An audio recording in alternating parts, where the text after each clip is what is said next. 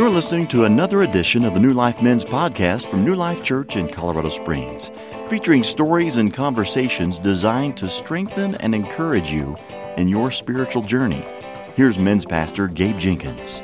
Well, welcome back to the podcast. We're continuing our conversation this week on sonship and what does it really look like to live as sons, to live as the beloved son on a daily basis.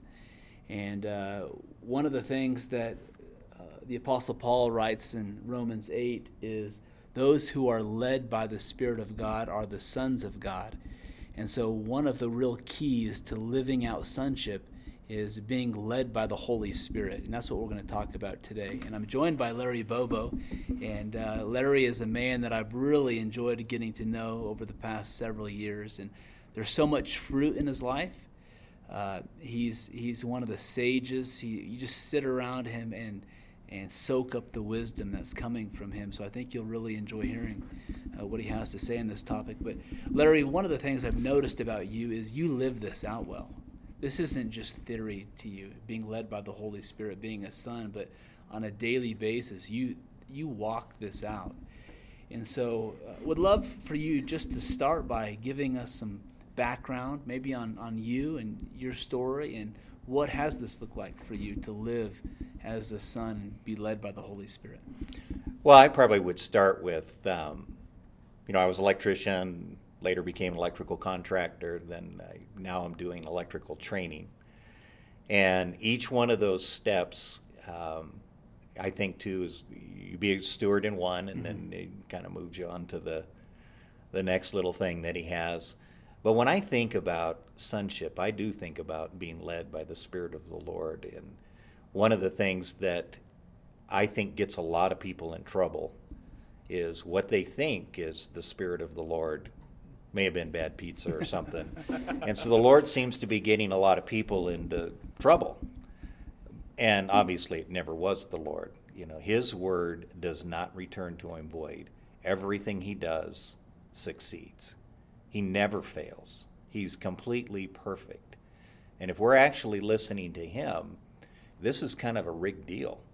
And especially in business, if we're led, he doesn't screw up like we do. Rather than asking him to bless, we go to him first, and then he gives us a sense of direction. And I think where that starts is we go back to the commands of Jesus. You're looking for this ethereal, mystical voice. Just go read the red letters. In fact, I would encourage men to ignore the mystical voice for a season. Just go read what Jesus said and do what he said the way he said to do it. And it lays a foundation in your life so that when he is leading you in different kinds of specifics, but if he's not first, you can't serve God and money. You better get that worked out. There's ways that you're going to treat your customers. You're looking for the success of them and your employees. You're going to serve them. And there's some groundwork that has to be in place first before you start listening to your still small voice. And whatever you've looked at with the commands of Jesus, look again. Go deeper. It's inexhaustible. And it starts something in your spirit that is absolutely incredible. There is such life. You're going to know. Not just somebody tells me I'm a son. You're going to know. Because you're going to feel him. And it's a very personal thing. You're going to know that he's directing you. And what's going to be different is it's going to work. And for me, coming back, my father was a pastor. I've been to way too many church services my whole life. And it's later in life that I've come back when all this stuff was not what I was looking for. But it was him. I need him. And so I go, as a man, you don't want to read the directions. But go read what Jesus said and do it. Forget about everything else. Just do what he said and then watch what happens. Yeah, it works. 100% of the time. It's not a rabbit's foot. It's not just fantasy, superstition. this stuff works, but you got to do what he said the way he said.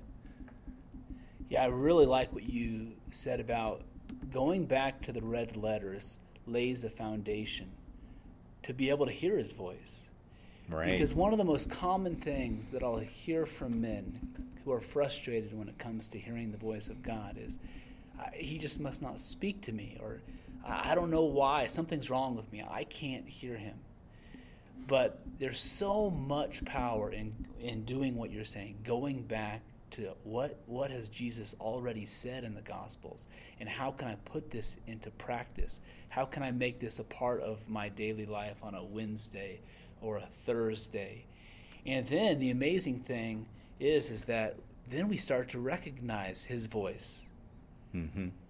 That's how it worked for me, is when I started following Christ and really getting serious about following him about 15 years ago. I couldn't hear his voice. I would pray and I would hear nothing.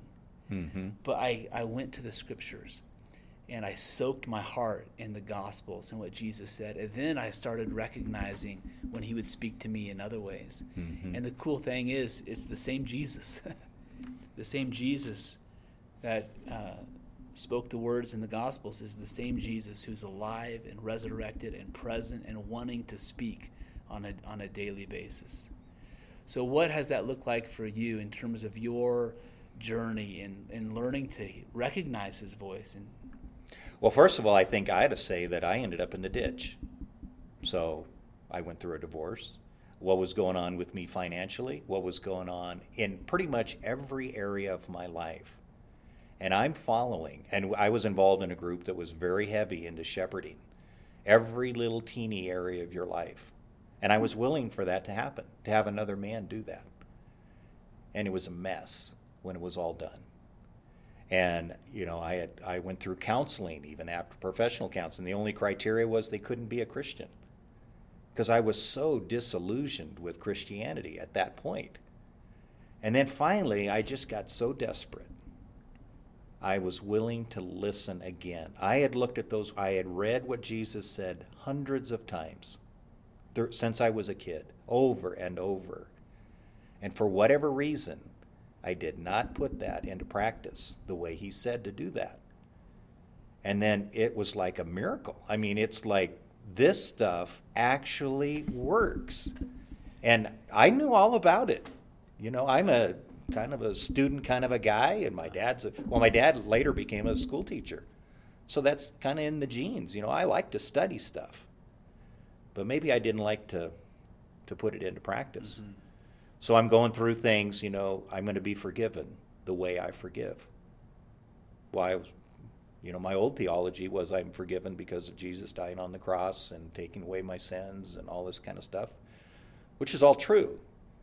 But if you look what Jesus said, so all of a sudden now, if I want to be forgiven, I'm starting to look out there, I'm going to forgive the way he said to forgive.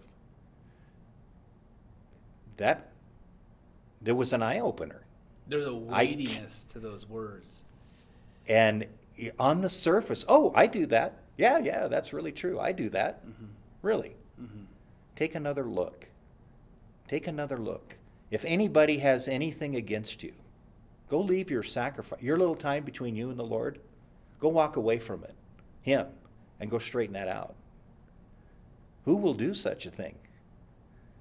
And all of a sudden, wow, that's powerful. It is powerful. You're worried about your relationship with your wife. Which one of the fruits of the Spirit is she concerned about?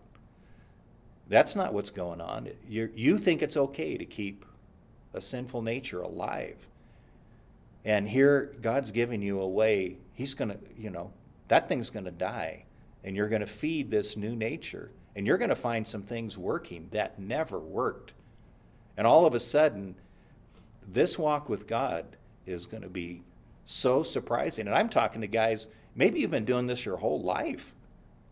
And you think, you got all religion, and you got it all in a little bag, and some things are falling apart. Go back and read what he said, especially with business. That's pretty tricky. Mm-hmm.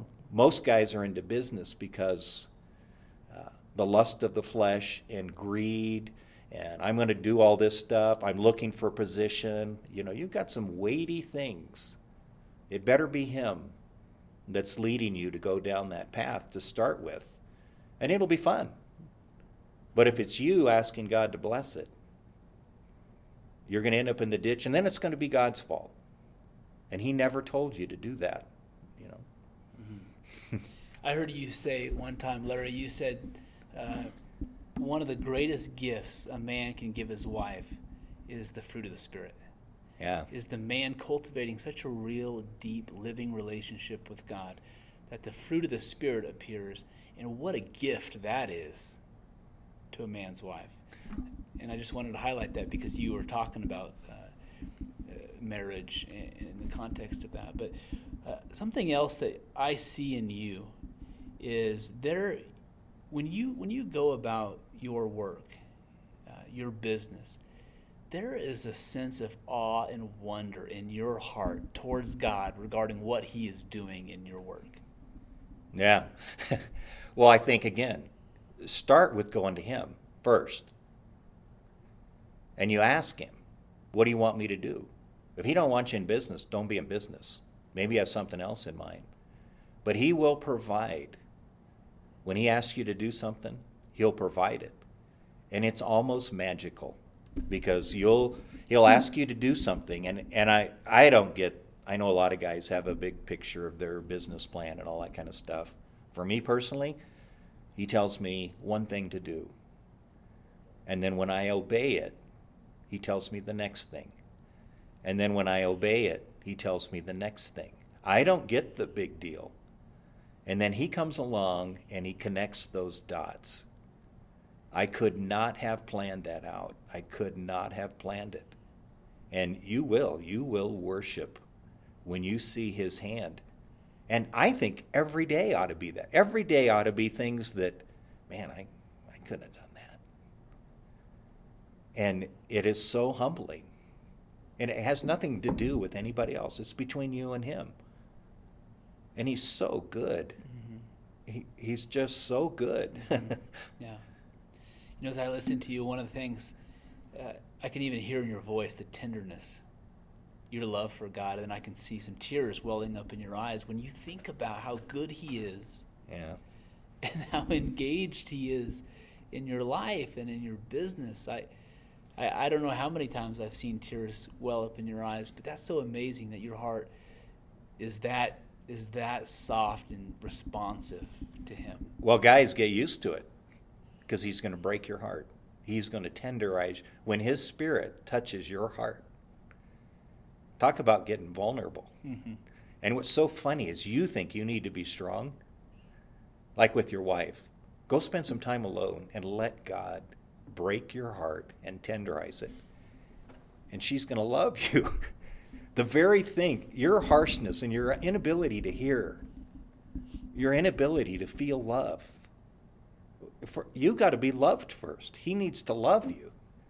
And then when he knows that, he loves you, then when you know he loves you, then you can go out and do something different. But you go running around in your hard-hearted way of doing things, and it's so amazing to me that you don't have to do this. You got to pursue him.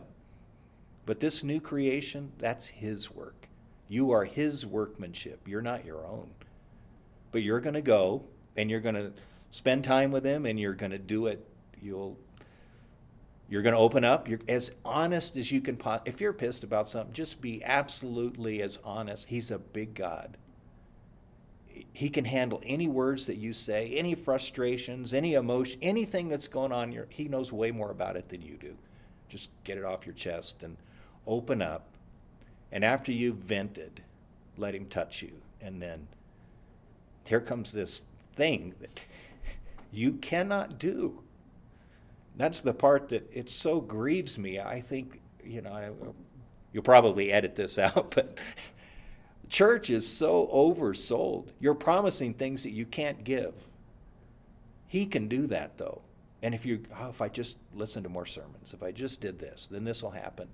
No, when you spend time alone with him, then that stuff, then it'll start happening in you. It's a transformation by exposure. And the more honest, just be honest, In fact, I would say this, you're going to get way more evil in the future. When you start to see what's really in your nature that you hide from, and he knows all about it, you'll want to hide. It goes back to the Garden of Eden. First thing that's happened, you're going to run and hide.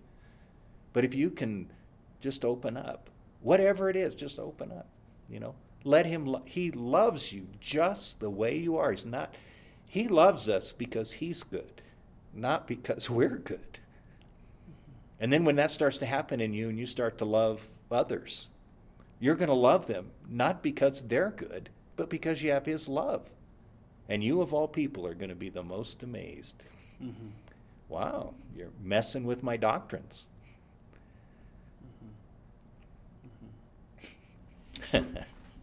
Well, your life, Larry, is so focused on the reality of Jesus. Yeah. It's not theory to you. I've noticed that when I've watched you go about your life, when I've sat and talked to you, you want him. Yeah. And you allow him to be him in all aspects of your life, with your wife, in your business. And I really respect that about you, that you let him be him in all aspects. He's enough. Yeah. If he never did anything, if you got to... Here, he's the creator of the universe, and you feel like you're doing him a favor because, you worship him or you give him some kind of honor or whatever. Even you just start to get a little crack of who he is. I mean, you will hit the dirt. He is so awesome. He is so worthy. And he's here looking out for your good, He loves you so much, he sends his son to die for you. And you don't even know that. Your image of him is typically your father, and then maybe how some church leaders treated you or whatever. And usually you come away from that with a bad taste. And then you get to know him, and he's not like that. He is so good. If I'd have known he was so good up front, it's a discovery. Man alive, you'd be running. You're in your business. Here he is. He's the King of Kings and Lord of Lords. He created the universe. And he might know more about your business than you might think, if that's what he wants you to do. And he wants to help. Would you let him in? Would you just ask? And he wants to be involved in the littlest of things. Whatever you're willing to invite him into, he'll come into. You think you're looking... First of all, he's after you. Your business is a project that you're looking outside of you. And it goes away when you die. It's not eternal. But you're in his relationship, that's eternal. And while you're trying to build all this stuff and you're all caught up, go back to him. It started in the garden. He just wants to walk with you. And then you'll find all these things will be added. He just, walk with me, trust me, relax. Come hang out with me. It's okay. And no matter what thing you think is wrong in you, it doesn't matter. And when you start to feel that about him, you will run in and grab his leg. And if anything is going to change, he's going to have to do it. You can't do it. And take comfort in that. Just let him. Yeah. He only has your good in mind. He's not trying to hurt you. Yeah. And his heart, his passion is to walk intimately with his sons on a daily basis. So I don't know if you're listening to this in the morning or in the evening, or if you're getting ready to start your day or you're just wrapping up. Whatever the case is, what would it look like for you to truly walk with him today or tomorrow at work, to recognize that his presence is literally with you and his invitation is, hey, come closer, walk with me today, taste and see that the Lord is good. Larry, so much of what you've said is wisdom. I respect you. I'm so thankful for who you are as a man, and thank you for sharing today. I'd like to wrap this up by giving you the opportunity to pray over the men who are listening.